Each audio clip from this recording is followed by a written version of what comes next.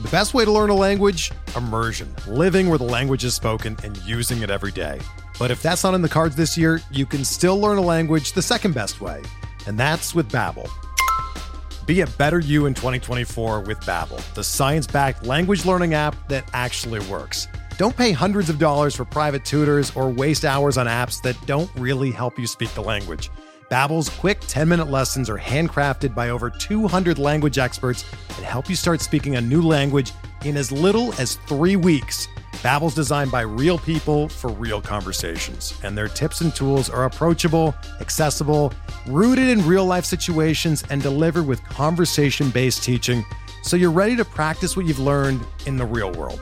Here's a special limited-time deal for our listeners. Right now, get up to 60% off your Babbel subscription at babbel.com/Blue Wire. That's 60% off at babbel.com/Blue Wire, spelled BABBEL.com/Blue Wire. Rules and restrictions apply.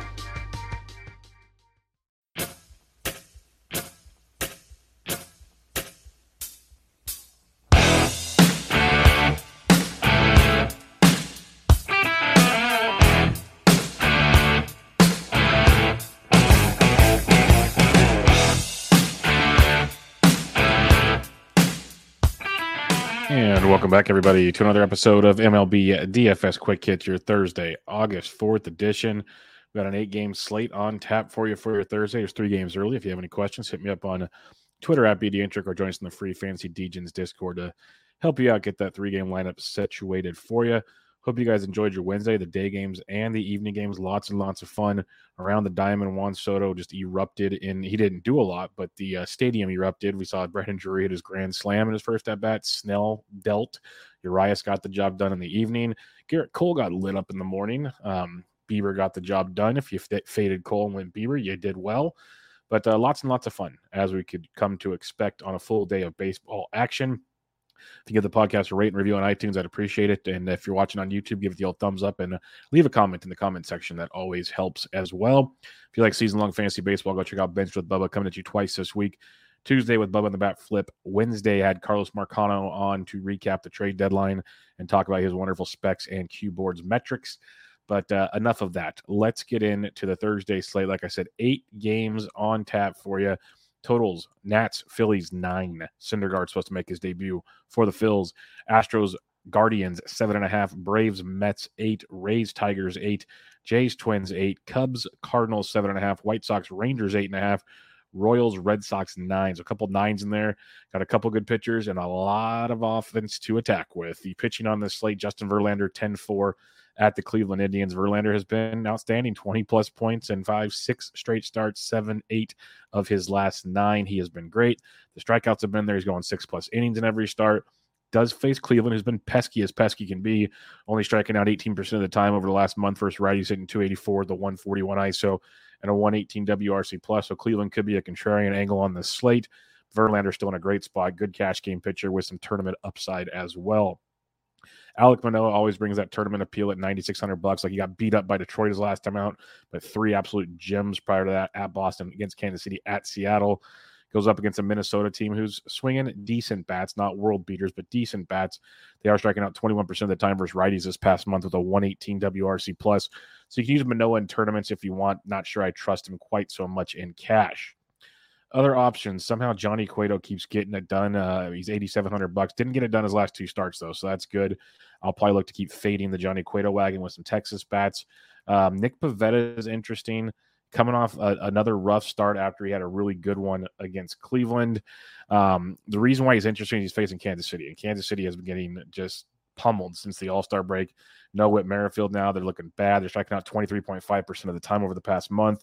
And it's just been a rough few games for the Royals. So Pavetta's in tournament play at $8,200. I'm still not super comfortable with him, but he's in play.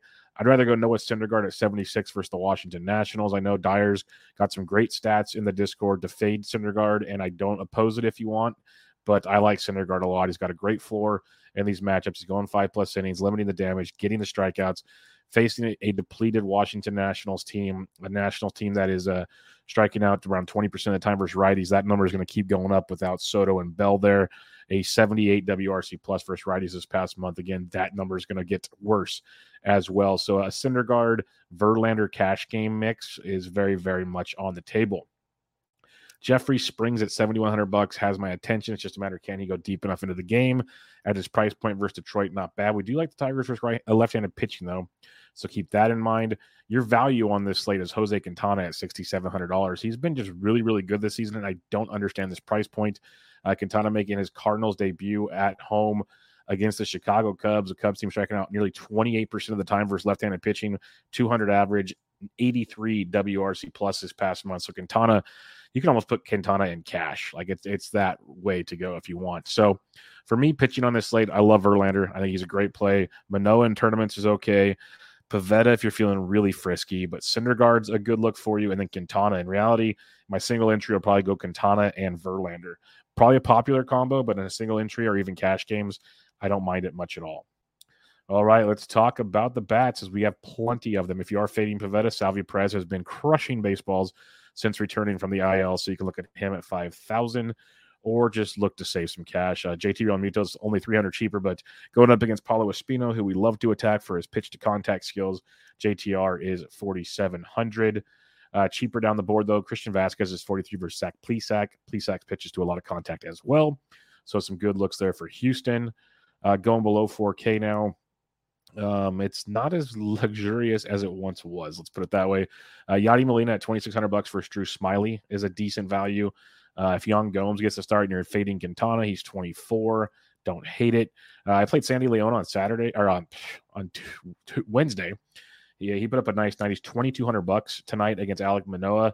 I like Manoah a lot, but just a punt with a guy like that, I don't hate it at all. First base position for you, Goldie at 61 is really solid versus Drew Smiley, but some cheaper options for you. Jose Abreu versus the lefty Reagans for Texas at 49. Vaughn's there too. Vaughn's got outfield eligibility again, which makes things nice because now you can play him and Abreu.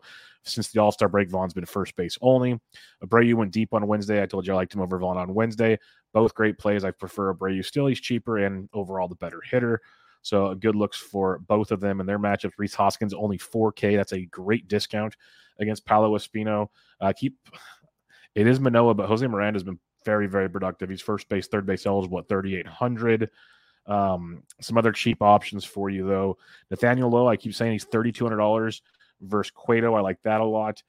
This could be a Bobby Dahlbeck night. He's first base, third base eligible. You got the lefty Chris Bubick, who's been really bad on the mound. Dahlbeck's $3,100 in tournaments. Love some Trey Boo Boo. He went deep for us on Wednesday, and he got a price decrease. He's first base outfit eligible at 3K versus Plesac. If you want another cheapie, first base has some value here. It started with Rhys Hoskins at 4. If you don't want to use Hoskins, Derek Hall from Philadelphia is $3,000. So he's a nice little value piece for you as well. And then, as usual, we'll slide on down to the 2K range. And you got Nick Pratto at $2,000 versus Nick Pivetta if you just want to punt the whole thing. Second base, you got Altuve at 54, which is fine. Don't mind Brandon Lau at 5K. I wish it wasn't in Detroit, though, but it's an interesting tournament play going up against the righty Hutchinson. Going down to the low 4Ks and beyond, though, if you are fading Verlander, Andres Jimenez at 4K is a very good tournament play, and his matchup. Other than that, it's a second base is a rough one today. Orlando Arcia potentially not in love with it, but he's 2,500. I'm probably paying up for Altuve, maybe Marcus Semien at $4,700. That's kind of where things are looking at this point in time.